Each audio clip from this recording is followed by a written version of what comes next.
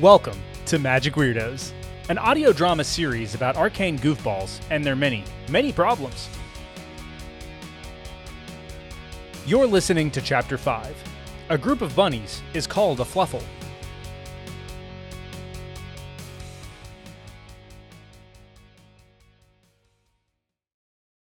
Hazel was starting to get worried about Aiden. They'd been hiding in the parking lot of the tattoo parlor, Madame Inky's House of Pain, for over half an hour, and he'd been in the bathroom for most of that time. Tongue poking out of the corner of her mouth, Hazel diligently sketched, erased, and resketched to get the scale just right on the giant chicken she was drawing. She crossed her left leg over her right to raise the sketchbook a bit closer to her. Eric, who was sitting next to her in the driver's seat, looked down at her drawing. "That's not gonna come to life, is it?" "Huh? Oh God, no. I've got a special notebook for those drawings." "So is the notebook magical, or is it what you draw?" he continued. "Neither, really," she said, using the edge of the pencil to thicken the lines around the chicken's feet. "It's actually just when I draw something in white crayon. I only use the black notebook because it's easier to see." "Why white crayon?" "Why blue vapor? It's unassuming, it's not pretentious. The crayon that no kid ever wants to use ended up being the thing that..." She trailed off. Not now. Not yet. She liked these new friends. She wasn't about to run them off with her aggressive oversharing. Not again. She forced a smile. Ended up being the thing for me. "Hey, did that chicken's mole paws have 3 fingers or 4? Before Hazel got her answer, her vision blurred. Her head lolled, and she lost control over her limbs. She heard someone's head thunk against a window. Then her own head thunk into the dashboard. She was standing in water, calf deep. The mud below her feet was thick. The air was humid, and the sky was a rolling, deep purple. Her new compatriots were standing beside her, all just as confused as she was. They were standing in a swamp. The banks on either side of them were thick with trees and brush. It felt almost real. Almost. Until Hazel realized that the yellow light that filled the space around them and went to the tree line came exclusively from large fireflies. And they weren't the only wildlife. A doe on the shoreline drank from the swamp. An alligator lay belly up like a dog, scratching its back on the ground. A frog perched on an oversized banjo that was sticking out of the water. A group of rabbits sat on a tiny knoll, wiggling their noses at the newcomers. "Huh. Hey, what's a group of rabbits called?" Hazel asked. "Is that really your first question?" Eric demanded. "A fluffle," responded Giselle. No one dared to move, and the creatures continued to stare at them all. "They're afraid of the water," Giselle said. "Yeah, should we be worried about why?"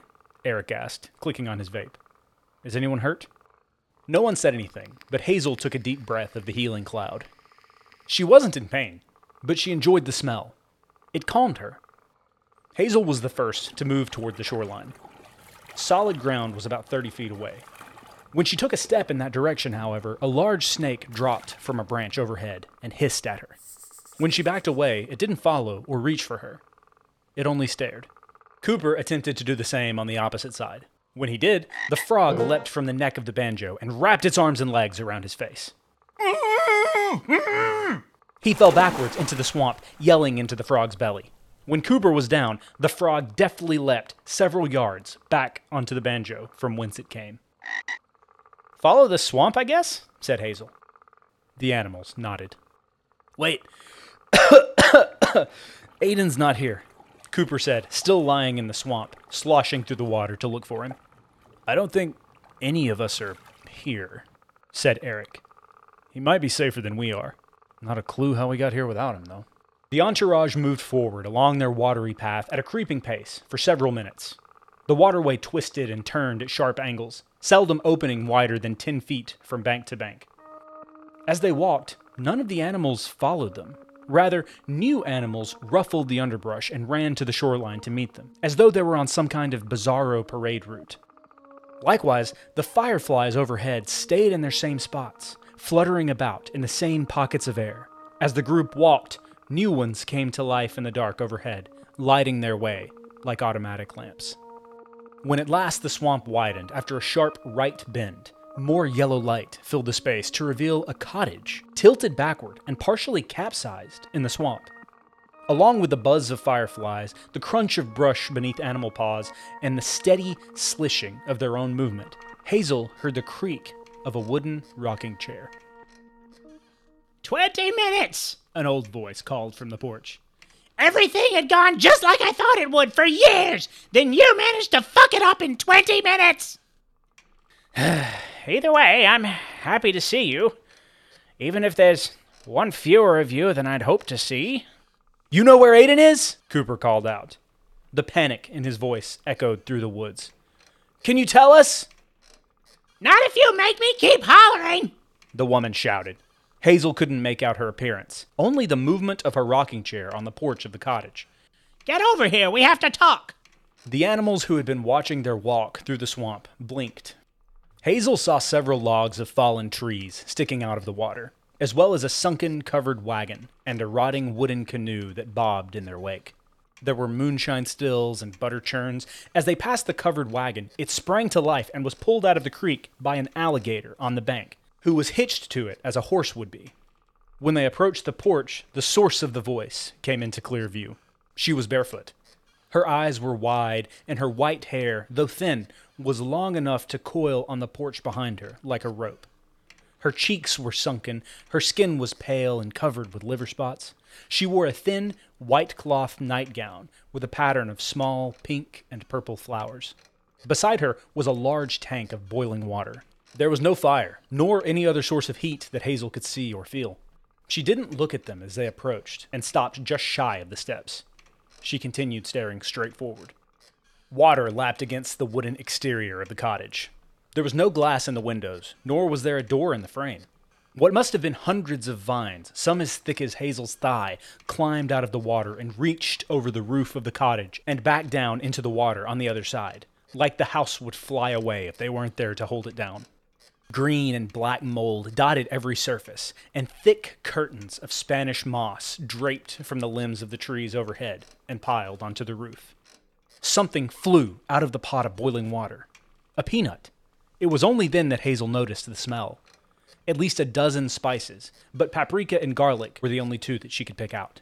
The peanut, still dripping scalding water, sailed toward the woman, who lazily stuck her tongue out. It cracked open in midair, its contents falling onto her tongue before the empty husk flew into the water. Boiled peanut? She asked. Her mouth neither moved to chew nor speak, but the voice was clear. The group exchanged a glance, but didn't speak. Well, suit yourself, she said, another peanut cracking open above her. Who are you? Eric asked. Call me Aura, her voice said. It even sounded like she was chewing while she spoke. But apart from the weak movement of her jaw as she swallowed the peanuts, her body made no movement. That's the best I can give you. What is this place? Giselle asked. Hazel couldn't help but notice how the yellow light from the fireflies bounced off of her eyes. Aura was silent for a moment. In the span of that silence, she ate 3 peanuts. Her face betrayed no emotion. Maybe I should talk first, she said, eventually. I've been waiting a long time for you 5 to wind up in the same place at the same time. It was hell. Nothing I could do but watch and wait. Now, I can finally fulfill my purpose in this whole kit and caboodle. The rest, God help us, will be up to you. Her eyelids fluttered, and what couldn't even be considered a half blink. The surface of the water illuminated, like something was projecting onto it in perfect resolution. Hazel gasped. A sickly-looking middle-aged woman crammed Aiden's body into the trunk of a car. He bled profusely from a wound in his forehead. What did she do to him? Is he dead? She demanded. He's just a kid! He ain't dead. Who is she? Eric asked. That, Aura began, still staring straight ahead. Is Natalie Gillum, crown heiress of Gilco. Gilco? Eric asked. The company that makes elevators and toilet seats and stuff? And everything else, Cooper said. His tone was low. Companies like that don't exactly stop when they find one thing that's profitable for them, added Giselle. Including prisons for wielders, Aura said. There was that word again. Wielders. She took a deep breath, not with her body, but with her voice. While she spoke, her rocking chair never slowed its creak and craw. This is going to be a lot, so try to keep up and save your questions till the end. People have always figured there was some kind of magic to explain the weirder things in the world. You all know how hard they've tried to get rid of us, which is why none of you knew each other before today. They forced us into hiding even from each other. But it was never quite enough to get rid of us completely.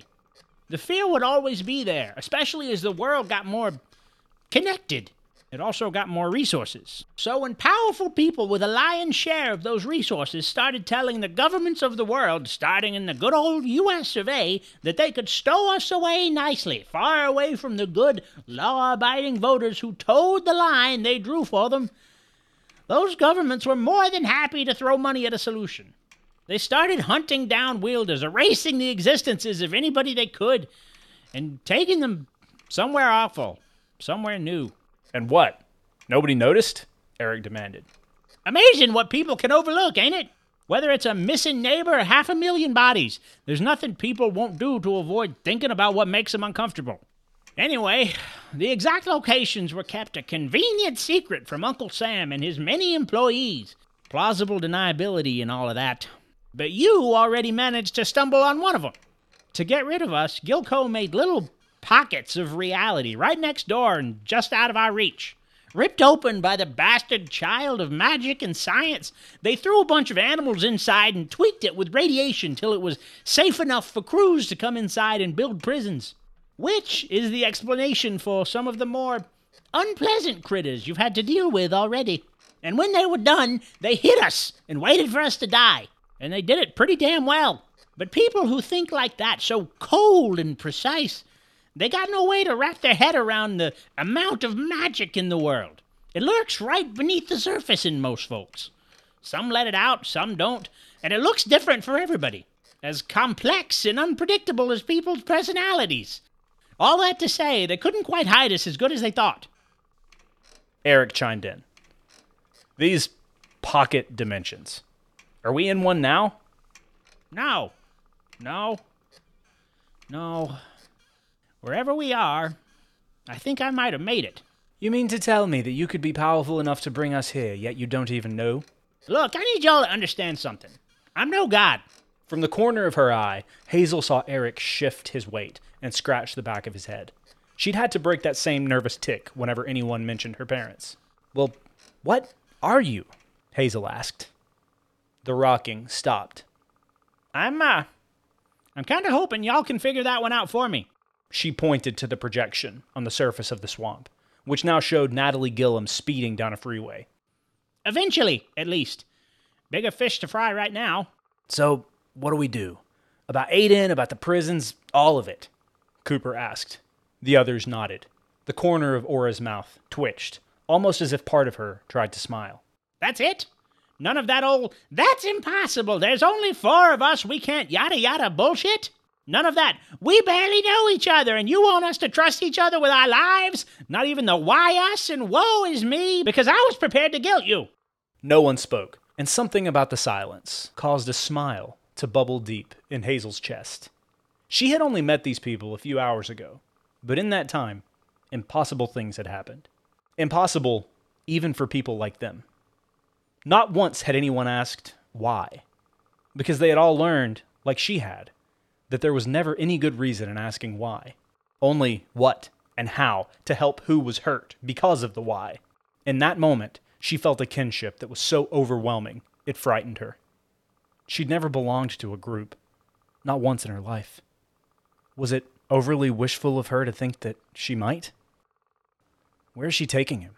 Eric said, breaking the silence. Well, that's where the water gets muddy. While the Gillums maidens spent billions building prisons to cram us into, the 2 of them, Natalie and her brother Ray, notoriously hated each other's guts. Allegedly, a young Natalie once made quite a display during a shareholders meeting by interrupting Ray's speech to knee him in the danglies. Realization spread across them in a wave. He locked his own sister in one of those prisons, Giselle said. And she wants revenge, Eric added. Well, she ain't gonna get it. Ray died 20 years ago, but she saw what young Aiden there can do. I don't know what she plans to do with him, but frankly, her plans shouldn't change yours all that much. She's just an obstacle.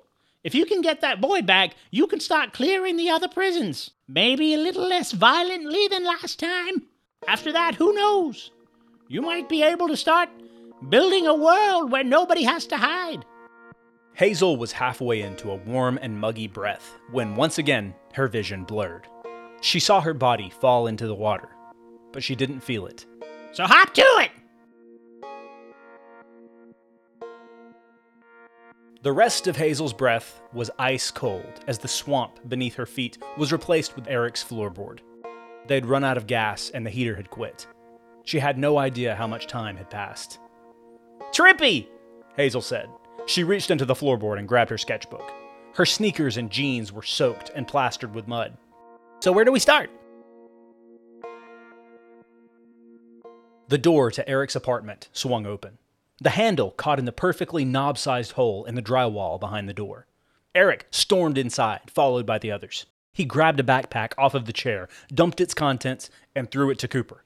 "Fill this with food and anything else we might need," he demanded. "Wait, why bother? I saw Hazel draw a perfectly delicious sandwich." "I won't be able to feed us all. I can only do that a couple times a day." Eric continued. "Feel free to grab anything that looks useful, if there is anything." Eric's apartment was sparse, to say the least. He was only there for a few hours a day, so why spend too much money on it? He jogged to the bedroom and opened his closet door. Inside was a miniature greenhouse. The floor was full of trays and potting soil and yellow vines. The carpet was stained blue and brown from years of soil and fertilizer. A fluorescent light tube that hung directly over the vines was connected to a timer to provide the sproutlings with the very specific 10.5 hours of light per day that they required to reach maturity. He tapped the pods at the end of the vines. Only about half of them were ready to harvest. He picked what was ripe, shelled the small blue seeds into a plastic bag, and grabbed 2 of the unripe trays, hoping it would be enough. He heard footsteps behind him. "You have to make that stuff yourself?" Hazel asked. "How the heck did you figure that out?" "Someone taught me," Eric mumbled. "Do me a favor, grab that light." "We have to go, now," Giselle barked. "Just one more thing," Eric said, handing her the armful of supplies he was holding. He ripped open a drawer in the kitchen with such force that the knob popped off in his hand. He let it fall to the floor. He dug under a pile of credit card offers and junk mail to find a small, black case. He unzipped it. Inside was an old backup vape pen and a vial of blue liquid. The entourage ran out of his apartment and leapt into his car, which was now loaded to the brim with pillows, gardening supplies, and what little food Eric had in his pantry. They sped out of the parking lot through the back entrance of the complex, away from the squad cars that were now surrounding his building. Deep in his core, Eric knew there'd be no coming back.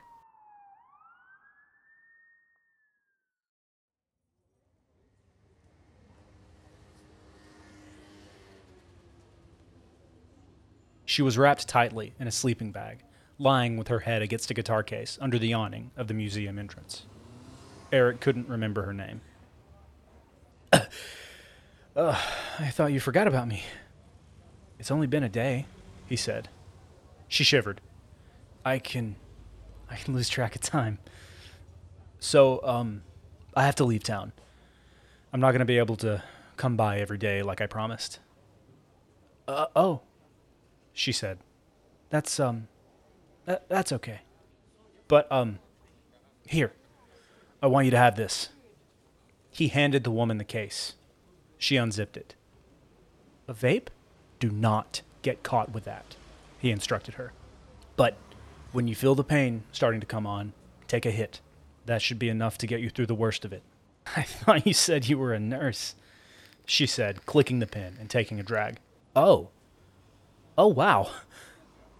"I am," Eric said. "Do not get caught with that. It's not illegal, but that won't stop cops from arresting you for it. They won't know what it is." The woman sat up straight.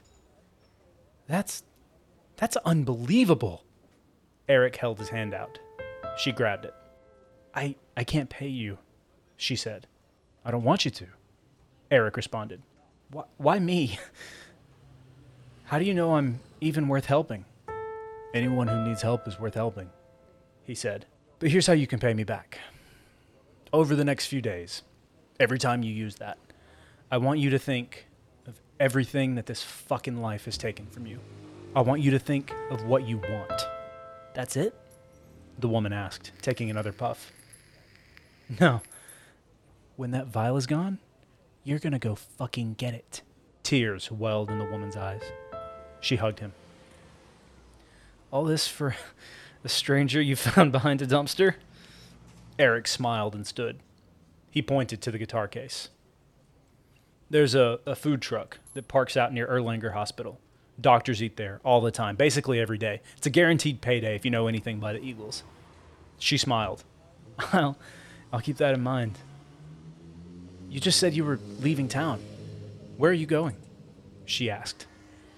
Eric had already started walking back to his car. To prove I'm still worth an old friend's time.